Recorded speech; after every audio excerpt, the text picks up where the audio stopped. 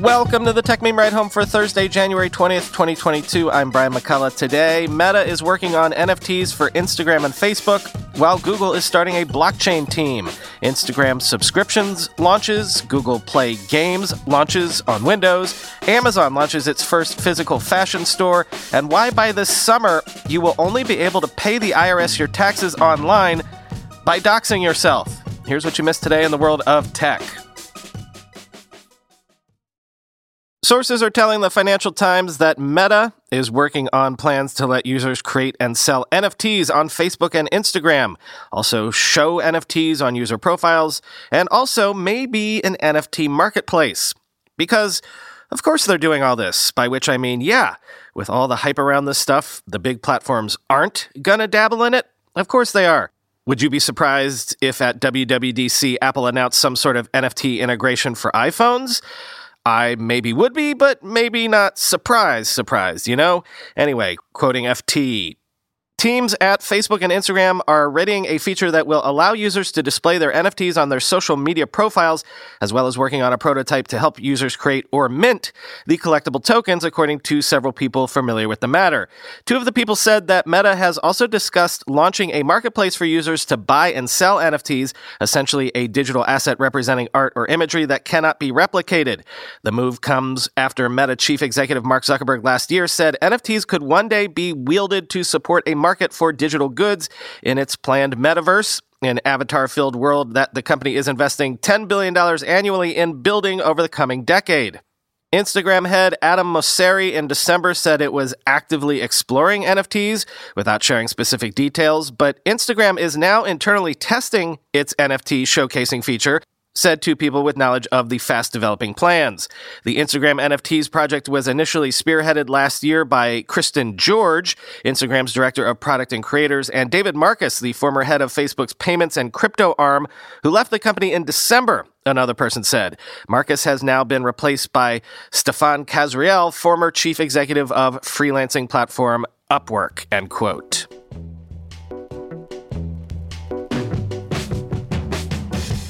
Meanwhile, Bloomberg has seen an internal email suggesting that Google is creating a unit under its labs division for blockchain and other distributed tech because, again, of course they are. Quote, Shivakumar Venkataraman, an engineering vice president for Alphabet's Google, is now running a unit focused on blockchain and other next-gen distributed computing and data storage technologies, according to an email viewed by Bloomberg News. The executive will become a founding leader of Labs, a business division in which Google houses its various virtual and augmented reality efforts, according to the email. A company spokesperson declined to comment. To date, Google has offered some cloud services to companies working on blockchain technology, but otherwise Google, a company famous for its experimentation, hasn't launched public projects in the area where some rivals such as Meta Platforms and Twitter have devoted considerable resources. Google's payments and commerce president, however, recently said the company pays, quote, a lot of attention to crypto, end quote.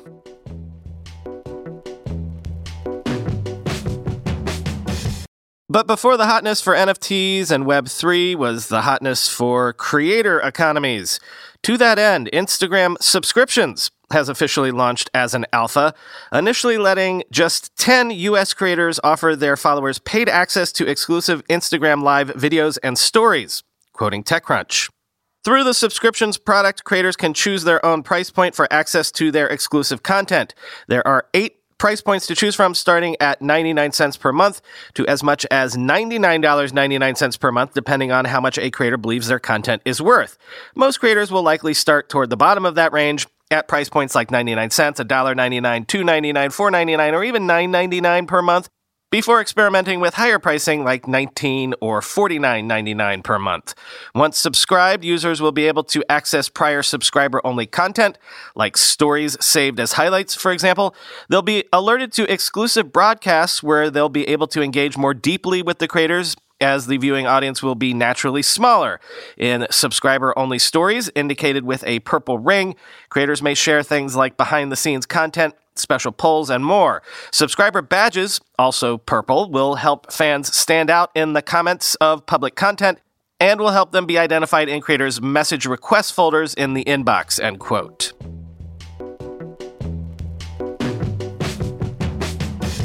We're sort of ping-ponging back and forth here, so back to Google, which has launched a limited beta of Google Play Games, which brings Android games to Windows 10 and Windows 11.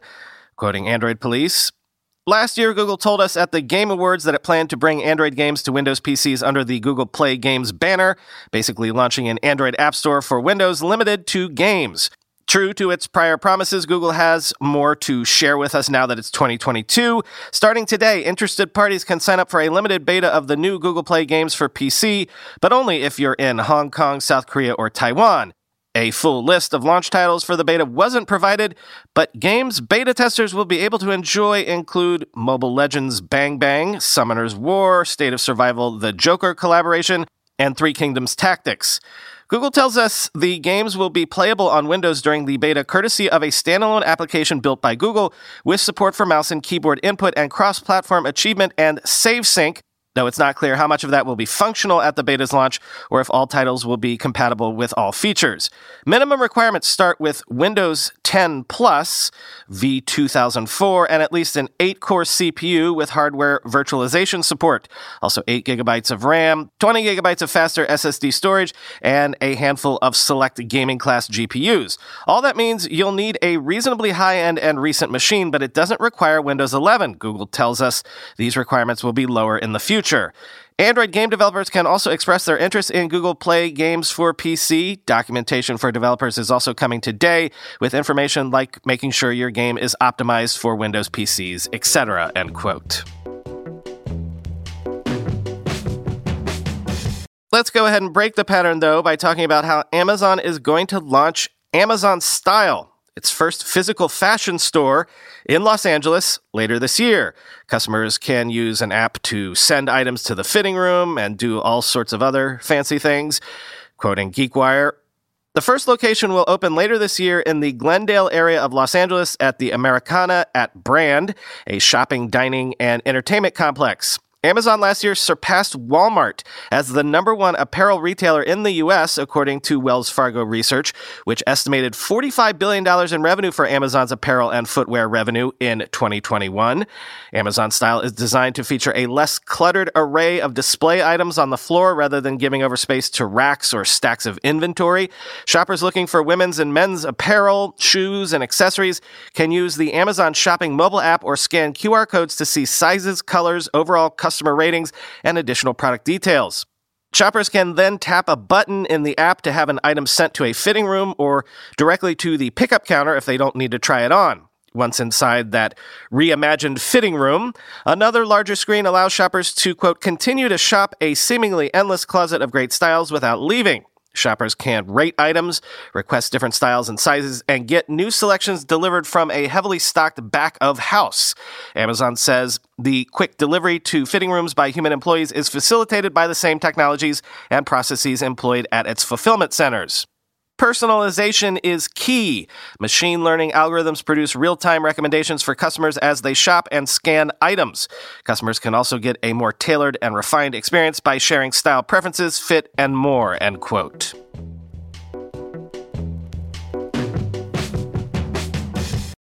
By the by, just confirming that Crypto.com has confirmed that it has indeed suffered a cybersecurity breach. They say the plan is to reimburse the around 400 or so affected customer accounts, and they plan on sharing more about the breach in the coming days. Quoting Bloomberg, an exact value of cryptocurrencies affected is still unknown, although estimates are in the millions. Chief Executive Officer Chris Marszalek said Crypto.com plans to release more information in a blog post in the coming days. System hacks have been a persistent problem since the earliest days of cryptocurrencies, with rogue programmers probing the software code of protocols for vulnerabilities. The firm, which moved its headquarters from Hong Kong to Singapore last year, is currently awaiting license approval from the Monetary Authority of Singapore, or MAS. The MAS is aware of the cybersecurity breach at Crypto.com and is following up with the applicant, a spokesperson for the central bank said Thursday in an emailed statement without providing further detail, end quote.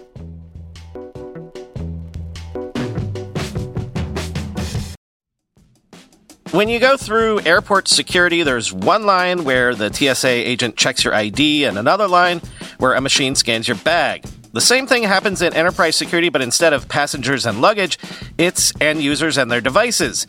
These days, most companies are pretty good at the first part of the equation, where they check user identity. But user devices can roll right through authentication without getting inspected at all. In fact, 47% of companies allow unmanaged, untrusted devices to access their data. That means an employee can log in from a laptop that has its firewall turned off and hasn't been updated in 6 months. Or worse, that laptop might belong to a bad actor using employee credentials.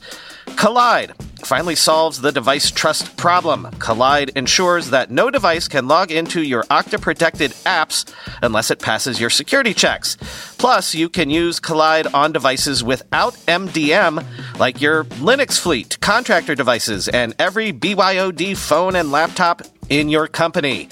Visit kolide.com/ride to watch a demo and see how it all works. That's KOLIDE.com/ride, kolide.com/ride. Whenever I need to do financial research for this show, for instance during tech earnings season when I have to analyze how various companies' stocks have been performing, I only ever turn to our sponsor today, Yahoo Finance. For more than 25 years, Yahoo Finance has been the brand behind every great investor. Whether you're a seasoned investor or are looking for that extra guidance, Yahoo Finance gives you all the tools and data you need in one place. They are the #1 finance destination, producing a holistic look at the financial news cycle, including breaking news, original editorial perspectives, analyst ratings, independent research, customizable charts, and so much more. Securely link your brokerage accounts for a unified view of your wealth, including 401k and other investments. A comprehensive perspective is what sets apart great investors, and it's how Yahoo Finance ensures you have the insights to look at your wealth in its entirety. With a community of over 90 million users each month, their real strength is helping you on your way to financial success. For comprehensive financial news and analysis, visit the brand behind every great investor, yahoofinance.com, the #1 financial destination, yahoofinance.com. That's yahoofinance.com. And let me squeeze in one more crypto thing here real quick. Say hello to POAP, P-O-A-P, or Proof of Attendance Protocol, which issues NFTs as mementos to attendees of real-world events. POAP is, I guess, also the name of the startup behind this idea. Quoting TechCrunch, POAP is organized around badges as the visual signifier of their protocol. In the real world, a user could scan a QR code to receive an NFT memento that could unlock admission to an online community and earn them future drops. Plenty of this functionality exists elsewhere across Ethereum projects, made possible by some of the underlying features of the blockchain, which allows developers to create snapshots of active wallets, which have been linked to the project at a given time. The POAP ecosystem also includes a number of other tools, including Ethereum-backed polling, raffle contest mechanics, and private chat verification tech. The startup announced this week that they've raised a $10 million seed round led by Archetype and Sapphire Sport, with additional participation in the funding from Sound Ventures, the Sherman Group, and Advancit Capital. A host of crypto-native funds also invested, including Collab Currency, 1KX, Libertas Capital, Redbeard Ventures, Sixth Man Ventures, Delphi Digital, and A Capital. POAP met some challenges in 2021 as NFT community growth accelerated and the number of people looking to tap into their platform created an overwhelming influx of spam that brought the platform to a crawl. In a blog post, the company says it plans to use its new funding to invest in its application and platform layers, end quote.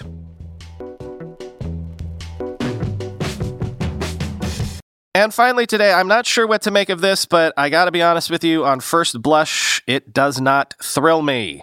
Apparently, this summer, the IRS will require users to log in via ID.me, which uses facial recognition in its authentication process, just to file taxes, make payments to the IRS, and more. Quoting Gizmodo, online tax filers will soon be required to submit a selfie to a third-party identity verification company using facial recognition tech in order to file their taxes or make IRS payments online. Starting this summer, users with an IRS.gov account will no longer be able to log in with a simple username and password. Instead, they will need to provide a government identification document, a selfie, and copies of their bills to Virginian-based identity verification firm ID.me need to confirm their identity. That change, first noticed by Krebs on Security, marks a major shift for the IRS, which previously allowed users to file their taxes without submitting personal biometric data. In a statement to Gizmodo, an IRS spokesperson said users can still receive basic information from the IRS website without logging in, but added they would need to sign in through ID.me to make and view payments, access tax records, view or create payment plans, manage communication preferences, or view tax professional authorizations. So here's how filing taxes will work for most people later this year. Users attempting to log into their accounts using ID.me will have to create an account with the company by uploading either a driver's license, passport, or passport card. Users are then told to use a cell phone camera or their computer's webcam to take a selfie. According to ID.me's website, the company uses a face match facial recognition system to verify the selfie matches the provided government document. If approved in ID.me's system, users can then use these credentials to verify their identity across any of ID.me's partners. If ID.me's system fails to verify a selfie or flags other issues that could be considered fraud, the user may then join a recorded video call with an ID.me representative called a trusted referee. ID.me claims it has verified more than 2.8 million people through these referees and has begun implementing some in-person identity verification options across the country. ID.me offers multiple relief valves or escape hatches to ensure there is always a path forward for everyone, the company said. We are committed to a policy of no identity left behind, end quote. Though that may be the case in many situations, it's unclear if IRS filers have any equivalent escape hatch. When asked whether there were alternative options for filers who lack access to adequate technology or who are unwilling to submit their personal biometrics, an IRS spokesperson directed Gizmodo to a site providing details on how to request physical transcripts by mail. Neither the IRS nor ID.me could provide any specific examples of how to access tax documents online without providing a face scan. At least as of this writing, ID.me's verification process does not work perfectly either. One member of Gizmodo's staff was unable to verify their image due to the quality of their webcam. Unable to resolve the issue, that person opted to ditch the digital system entirely and file their payment by mail. I went through the first stages of completing an ID.me application to see what it was like. The process required me to submit a photocopy of my driver's license as well as a face scan using my phone's front camera. ID.me then required I submit my social security number, and it requested permission to see information in my credit profile. Feeling sufficiently creeped out, I stopped short at that final stage, but had I continued, I would have given up a treasure trove of personal identifying information, including government documents, credit history, and detailed biometric data, end quote. Yeah, as I said, this doesn't sound great. By the way, if, like me, you have to file stuff on the irs.gov website all the time, have you ever noticed that you can never log in the first time anyway? Even just using login credentials and passwords requires 2 login attempts every single time without fail. It's been this way for years and years and years. ID.me apparently raised a $200 million round last summer. And so given my already skeptical belief in irs.gov as a, secure online resource, now they're asking me to dox myself to access my own tax records, even to pay my taxes. Like, what crazy, generous stranger would be giving money to the government on my behalf?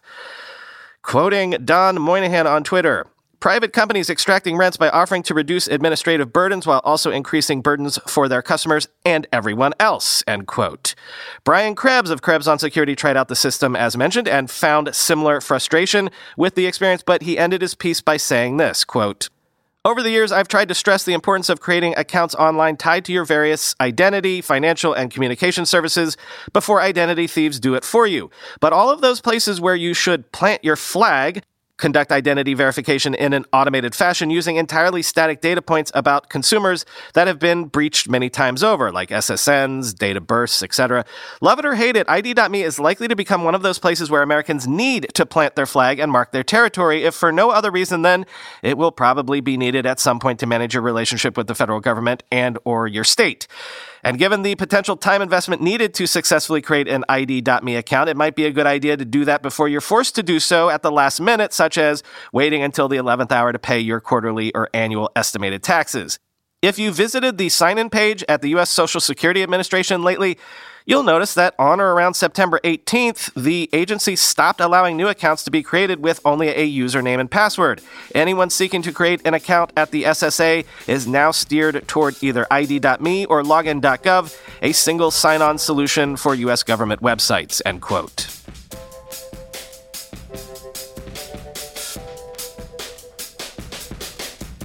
Tonight, Twitter Space. Very interesting guest will give us a deep dive background on the state of venture capital and the startup ecosystem generally as we begin 2022.